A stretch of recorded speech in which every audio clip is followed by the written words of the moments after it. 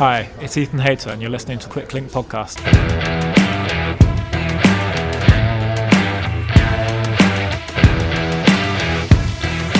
Hello and welcome to Quick Link Podcast, show 399. It's Thursday, the 3rd of February. 3 races again today as Valenciana, Saudi Tour and Etoile de Bessèges continue. Happy birthday today to Leonie Bos of Park Hotel Valkenburg, to Reinhard Janse van Rensburg, most recently of Quebecer Nexthash, and to Con McDunphy of Evo Pro. In today's headlines, Egan Bernal has today posted that he's undergone a successful second round of surgery on his spine following a collision with a bus at the end of last month. He reports full mobility and no neurological damage after a lengthy list of injuries. Bernal has reportedly had 7 operations since that crash.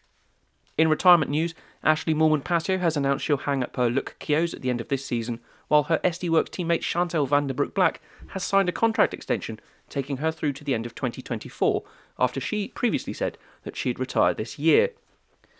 David Rebellin is calling time on his career in October when he'll be 51. He's probably run out of injection sites. Completely unrelated, but Alejandro Valverde will also piss off after the World Championships. Racing then, let's start in Gard in southern France for stage 2 of Etoile de Bessèges, 156 kilometres from Saint-Christophe-les-Arles to Rousson with 3 Cat 2 climbs. The first at Côte de la Salle, 40k in, then reasonably flat until Côte de Pradel after 130k, then the finish coming with a 1600 metre drag to the line at 6%. Mads Pedersen in orange after his win in Bellegarde yesterday on a very similar finish. Your 4-man break who escaped in the opening 20k were Jens Reinders of Flanders Baloise, Marty Marquez of Kern Pharma, Thomas Denis of Lille Metropole and Alex Goujard of B&B Hotels. Reinders took the first KOM at La Salle with the gap having touched about 4 minutes, but it evaporated as the race headed to Pradel, with just 30 seconds the gap at the base of that penultimate climb. Up it, Remy Rojas of Cofidis went into attack mode, catching Marquez, who was the last man standing. Marquez will wear the KOM jersey tomorrow, and opened up a lead of around 15 seconds or so. On the descent, Sebastian Reichenbach came to join him, and he later dropped the Frenchman before EF and UAE drove the front of the bunch to bring it all back together for the final drag to the line. Connor Swift gave it some beans halfway up that final 1.6k ramp, but Pedersen wasn't easily shaken off, and in the race leader's jersey he did make a move, but he was rolled by Brian Coquard in his first race since joining Cofidis from B&B, and the 29-year-old Frenchman took the dub. So a win for Brian Coquard of Cofidis, his first since August 2020, second for Mads Pedersen of Trek Segafredo, he keeps the GC lead by 17 seconds, third for Tobias Johannesson of Uno X, and fourth for Mathieu Bergadeau of Total Energies. He moves up to second overall. They were the 4 riders who took it to the line together. Then 4 seconds back, Alberto Bettiol in 5th, Benjamin Thomas in 6th, Connor Swift 7th, then Milan Mentin, Clement Champussin and Pierre Latour, ahead of Corbin Strong, Diego Ulisi and Jay Vine, with everyone else almost 20 seconds down or more. Tomorrow's Stage 3 sees 155k of racing out and back from Bessèges itself. A Cat 1 climb in Diocèse comes 15k in, then shortly into the first of 3 Cat 2 lumps en route back into town. Last year we saw eventual race winner Tim Welland clip off the front in the final 20k to win solo ahead of a chase group of a dozen.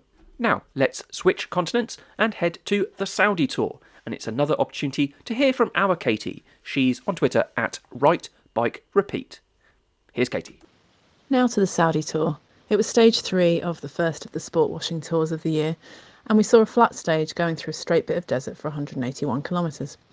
Bahrain victorious Santiago Buitrago wore the green leader's jersey following his win on stage 2, and with the day expected to end in a bunch sprint, it was likely to be a day of consolidation for his team.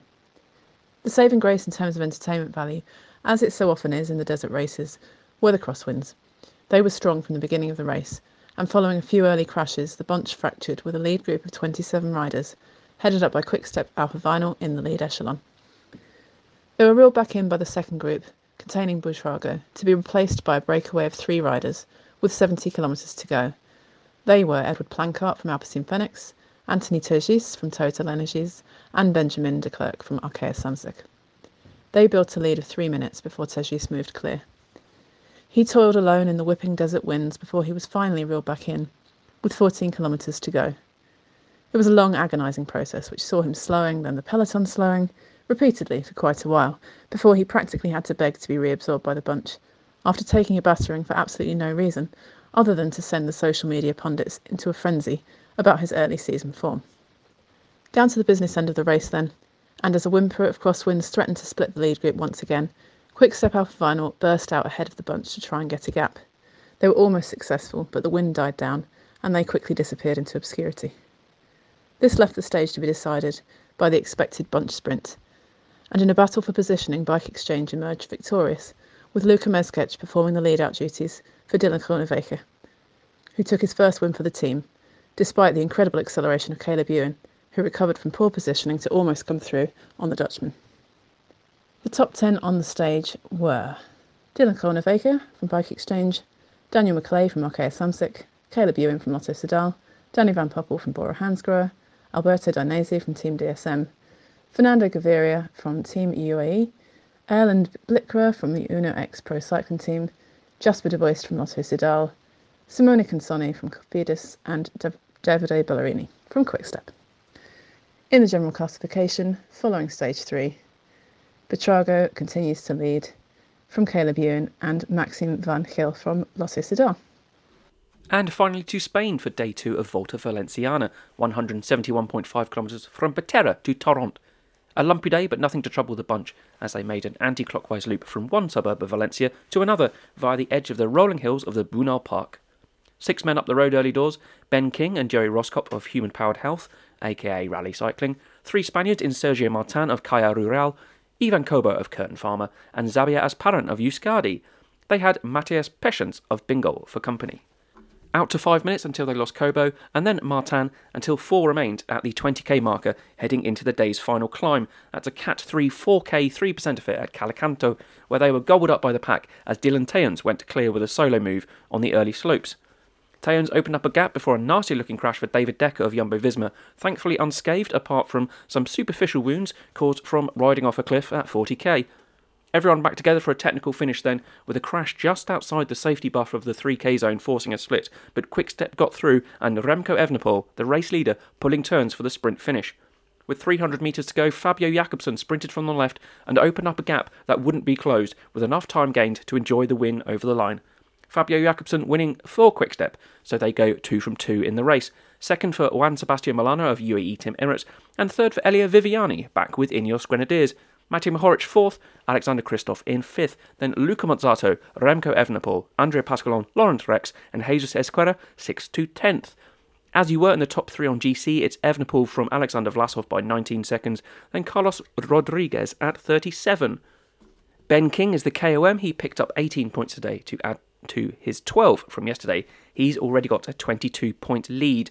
There's 155k tomorrow from Alicante to the top of Alto delle Atenas de Magmo Tibi. The final climb is 10k long at 7.5%, but the final 5k are in double digits. If that's not bad enough, they've already gone over Col d'Orates 60k in. We'll be back tomorrow with the news from that, and whatever else happens, we'll see you tomorrow. Bye now. You've been listening to Quicklink Podcast, your daily microdose of pro cycling news and results. You can find us across social media at QuicklinkPod, or you can contact us by emailing show@quicklinksports.com. Share the show, and we'll be back with you tomorrow. Bye now.